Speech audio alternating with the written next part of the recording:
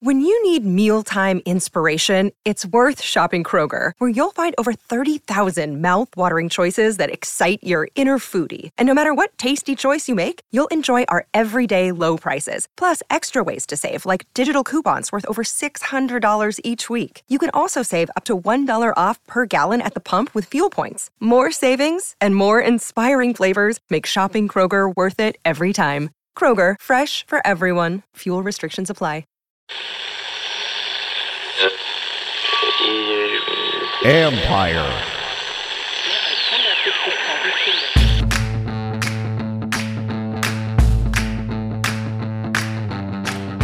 Hello and welcome to my podcast. Do me a favor, subscribe to the John Keim Report wherever you get your podcast. You're watching on YouTube. Hit that like button, hit that subscribe button. You can find us there as part of Empire Media. That's AMPIRE. Always much appreciated when you tune in. Today, I'm going to run a conversation we had with Commanders running backs coach Randy Jordan at a recent media day session. There was a couple weeks ago, we had the opportunity to talk to all the assistant coaches down inside the cafeteria. So you are going to hear some background noise during this interview.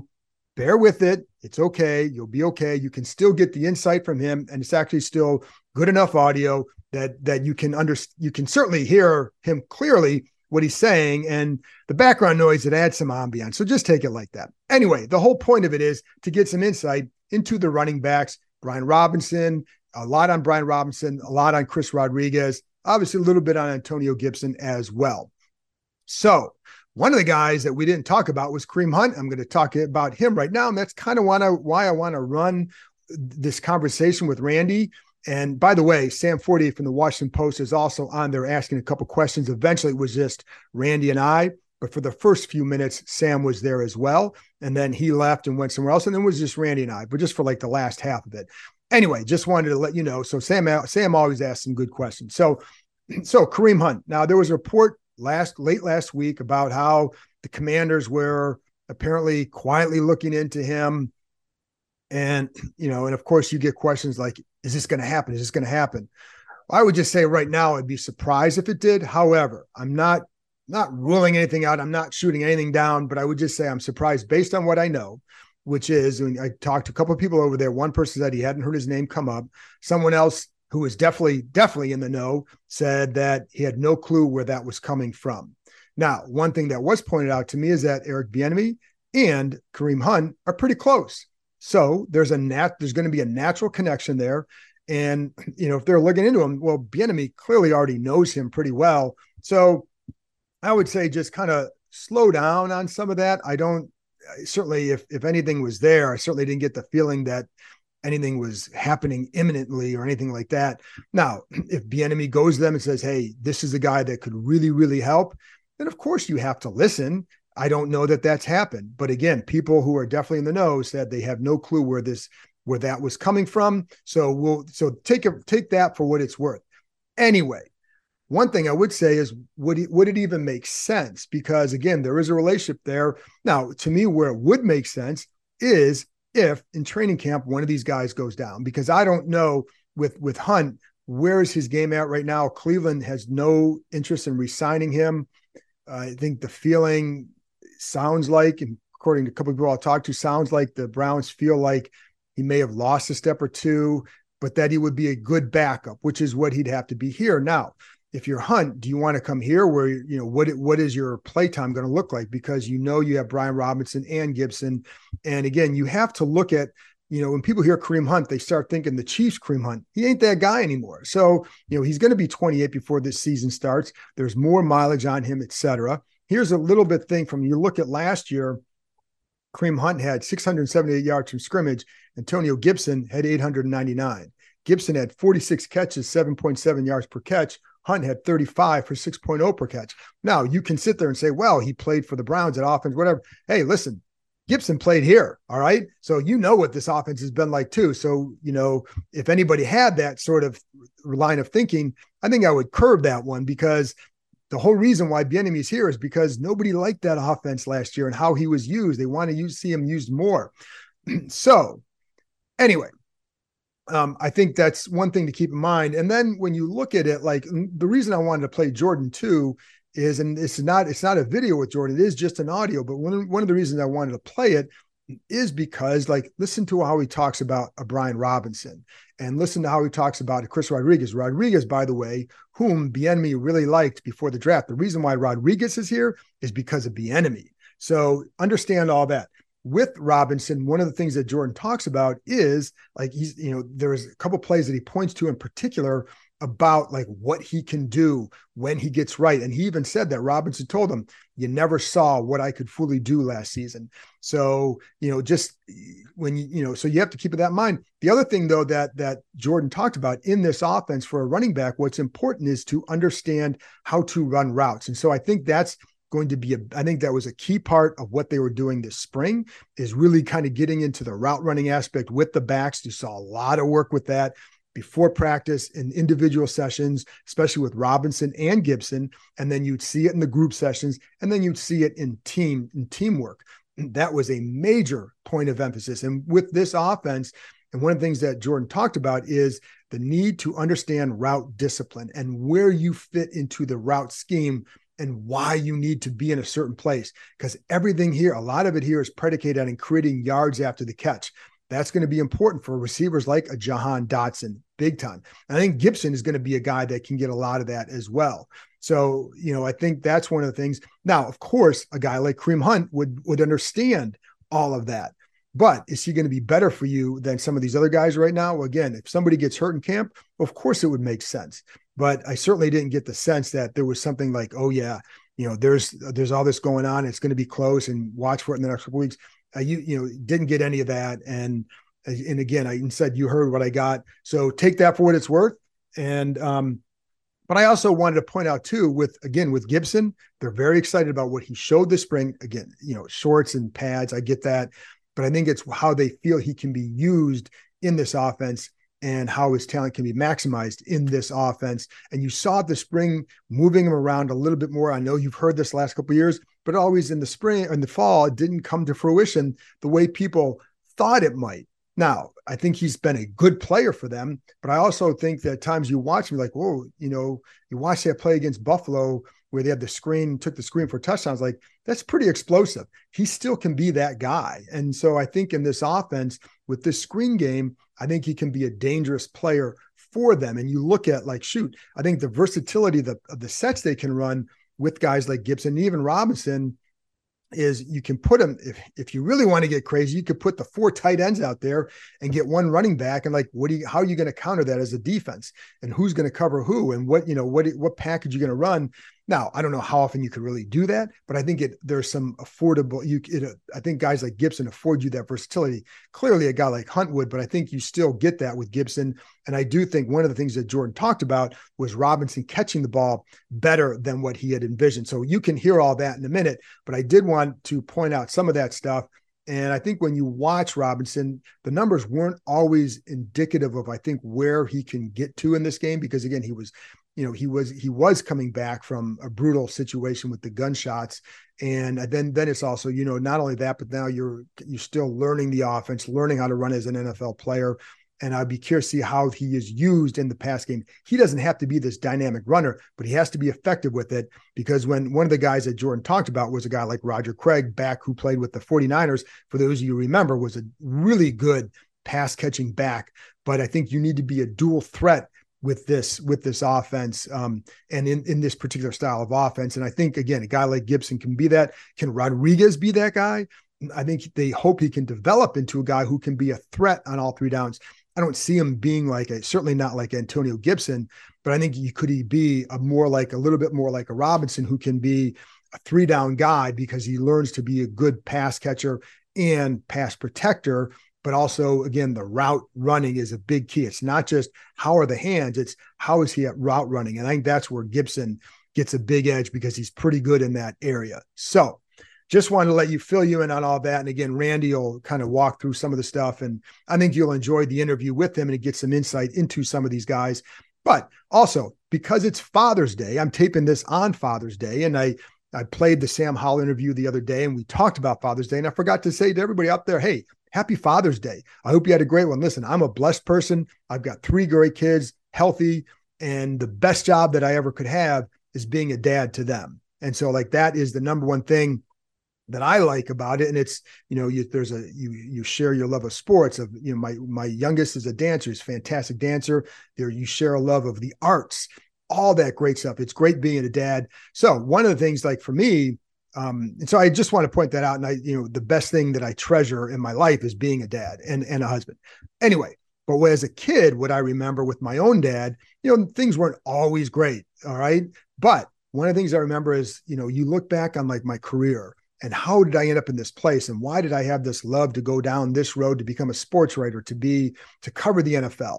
And what I remember when I was a kid, I'd go out in the backyard. I'd have a little Cleveland Browns helmet. I actually had a couple different helmets. I remember I had a Joe Namath, the Jets helmet as well. And I'd go in the backyard and play a pretend game by myself. And, I was like 4 or 5 years old. And you put the little pads on the helmet, you go run around. My dad would be out there, but then I would have him go down in the basement with me, pretend that was a locker room, and I'd have him interview me. And then I would draw on this little blue sheets of paper some pictures of a football player, and they probably were pretty bad stick figures, but that's what it was. And I draw these squiggly lines for which was supposed to be like copy.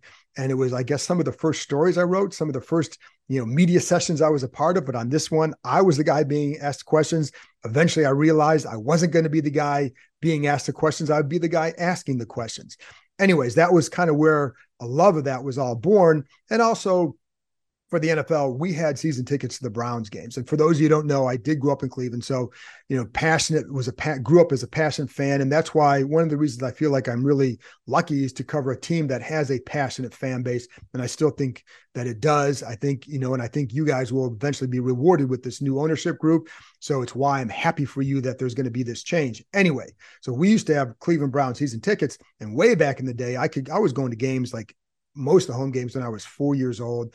I'd go on my dad's shoulders, and because we sat in the bleachers, I'd go on the shoulders. I didn't have to have a ticket because I was a little guy. And so we just go through the turnstile and I kind of squeeze in and all that. And one of the things I always wished I could do is take my kids to games. And then I realized, life is different for me and my relationship with them was great. And it's like, I didn't have to have that. But it's also like, you just didn't. This was my job. There's nothing you can do. And then I also remember, then you look at like the cost of it now and just what goes on there. It's like, I'm okay. Anyway, but I did treasure going to those games, and it's a great memory with my dad, my brothers. And, so it was just something that I always enjoyed. But I do look back on, when you look where you're at in your career, you look back to those early moments and like, how did you get here? Why did you get here? And that was part of what helped me learn the game, helped me grow a love for the game. And even when I watched the games as a fan in the bleachers, we were halfway up and halfway across. We split the uprights. So I had, my vantage point was as a safety. I grew up to play a safety. One of my older brothers grew up to play safety. He played in college. So, that it was just, but it really helped develop that love for the game. And it was great. So, and I'm happy that I had that opportunity to grow up going to a lot of NFL games and leading to a career where I go to NFL games. Yes, I feel pretty lucky. But anyways, for all you fathers out there, happy Father's Day, belated by the time you hear this. So if you have some Father's Day memories that you want to leave on the YouTube page, go ahead and do that and share away. So I just want to share some of that. So thanks for bearing with me. Now here's our conversation. Again, Sam Fortier from the Washington Post was also there with me, with Commanders running backs coach Randy Jordan. Another day is here, and you're ready for it. What to wear? Check. Breakfast, lunch, and dinner? Check. Planning for what's next and how to save for it? That's where Bank of America can help. For your financial to-dos, Bank of America has experts ready to help get you closer to your goals. Get started at one of our local financial centers or 24/7 in our mobile banking app. Find a location near you at bankofamerica.com/talktous. What would you like the power to do? Mobile banking requires downloading the app and is only available for select devices. Message and data rates may apply. Bank of America N.A., member FDIC. School is out and summer is here, so it's time to plan your next family adventure. With 8 different levels, 16 courses, 250 climbing obstacles, and over 4,000 feet of zip lines, the Adventure Park at Sandy Spring, located in Montgomery County, Maryland, is the largest ropes course and zip line park in the country. Beat the heat and join us after dark for some night climbing. When the sun goes down, the park is lit up, allowing you to climb under the stars. Check out their glow-in-the-park events for extra glow lights and music throughout the forest. Want to keep your feet on the ground? Grab a bite to eat from the food truck and give axe throwing a try. Perfect for first-timers or experts, their projector systems allow you to throw at traditional targets, play tic-tac-toe, Connect Four, or even hunt zombies. Listeners of this show can get $5 off any ticket by entering the code KEIM23DC at checkout. That's promo code KEIM23DC, KEIM23DC. Now open 7 days a week, this is the perfect time of year to get outside and join the adventure at theadventurepark.com. I'm excited. Just another year with B-Rob for a whole season. For a whole season. And then we got AG who's doing a great job, and then when you talk about the addition of Chris from Kentucky, gives you some added needed depth at the position. And really all the guys has done a tremendous job in terms of embracing this new system, in terms of not only from the run game standpoint, but also from the standpoint of the passing game, and also how we practice. So it's been really fun to watch them attack this, and we're just trying to continue to chop wood. What's the biggest change for them to get used to in this system? Well, I think I played in this system, and it's a system that goes back to Bill Walsh, obviously with the West Coast system. And I think the biggest thing is the discipline of routes, depth, discipline, right? Being where you need to be, right? How you affect coverage. I think that's the biggest thing when you look at the system, the West Coast itself, because you have to be in certain spots so that the spacing is such where now other guys can have success. Right. So that's the thing that we're really trying to pound is just the discipline that it takes to be a good route runner. More than other systems? Well, I think and why would that be? I think the biggest thing is when you look at this system, traditionally it's always been friendly in terms of just the halfback being integral in the passing game. I mean, you go back to Roger Craig, right? I mean, you look at it, and if you're where you're supposed to be, right? The quarterback, to me, tight ends and running backs are such where they can be very quarterback friendly because the proximity, to me, you're closer to who? You're closer to the quarterback. You're talking about maybe 10, 15, 5 yards compared to you throwing the ball down the field. And so I always tell them, I said, be where you're supposed to be so that quarterback can account for you if he needs to in terms of in the passing game. I know you want all your guys to be able to do everything, but I guess with the addition of Chris and the departure of JD, it seems, or the way that I've been thinking about it is, do you use AG now more how you use JD in the past? Does he kind of slide into that role? Well, I think the biggest thing is right now when I look at this, what we're trying to do is we're trying to give these guys an opportunity to show what they can do. For sure. So when you talk about a JD role, right, where he was a guy that's 2 minute, third down, all that kind of stuff. I think that will come. And what I've challenged these guys, everybody has to know what to do on every situation. Right. So it could be a B-Rob, it could be a AG, it could be a J. Will, it could be, it could be Chris, it could be any of those guys. Right. I think the biggest thing is for us is to continue to chop wood, to continue to be disciplined in the pass game, everything that we're trying to do, and that will surface in its own time. But the biggest thing is making sure we master the offense. Do you think we ever saw Brian Robinson you thought you would see? Did we ever see him last year? He said, I'm just speaking for him. He said he's like, Coach, you didn't see the real me. I said, well, damn it, let's see the real you this year. But no, seriously, I think when you look at what he's done from the standpoint of what he went through as a player, and not only the physical part, but the mental toughness that it takes to come back. Like right now, he's eating, he's sleeping trying to learn the system, just like everybody else is. And I'm really excited to see what that he can do with a full season and a full camp behind him. What do you think, like, in terms of how that situation affected him?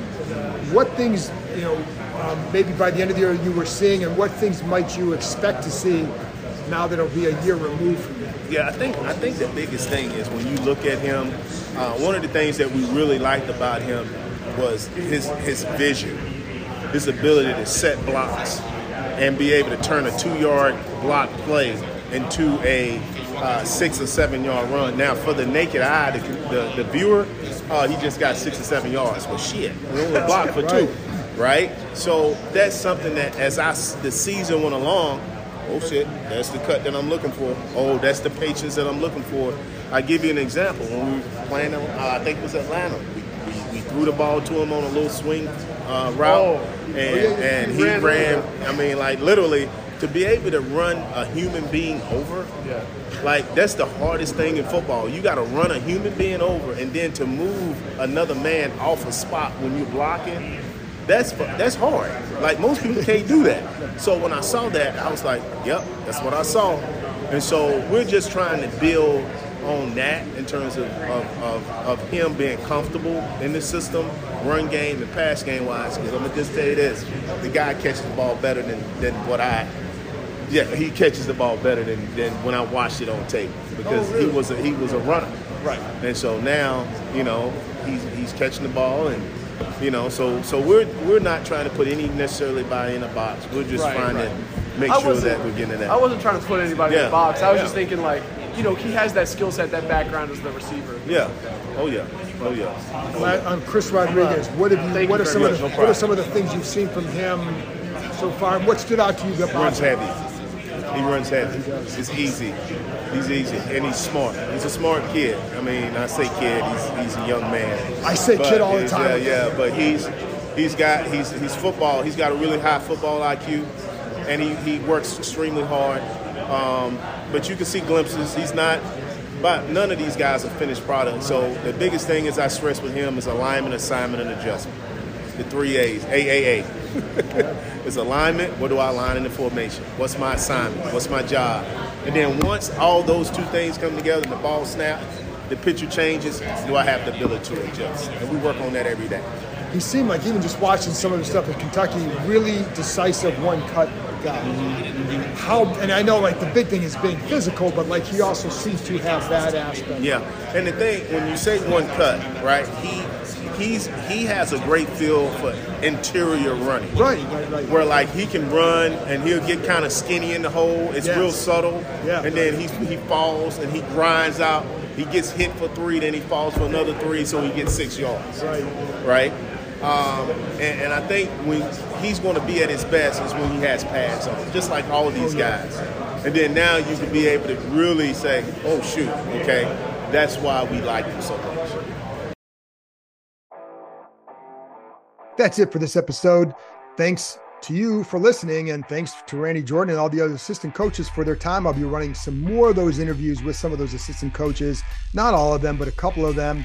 And then I also have an interview coming up sometime probably over this week. I'm going to play with Anthony Boone, who was Sam Howell's offseason quarterbacks coach. Had some really good insight into what they worked on, why, and just some of his thoughts on how and what he knows about him. He's worked with the guy since he was a freshman in high school. He knows him pretty well. So I'll be playing that one pretty soon as well. Anyway, that's it. Thanks for listening. I'll talk to you next time.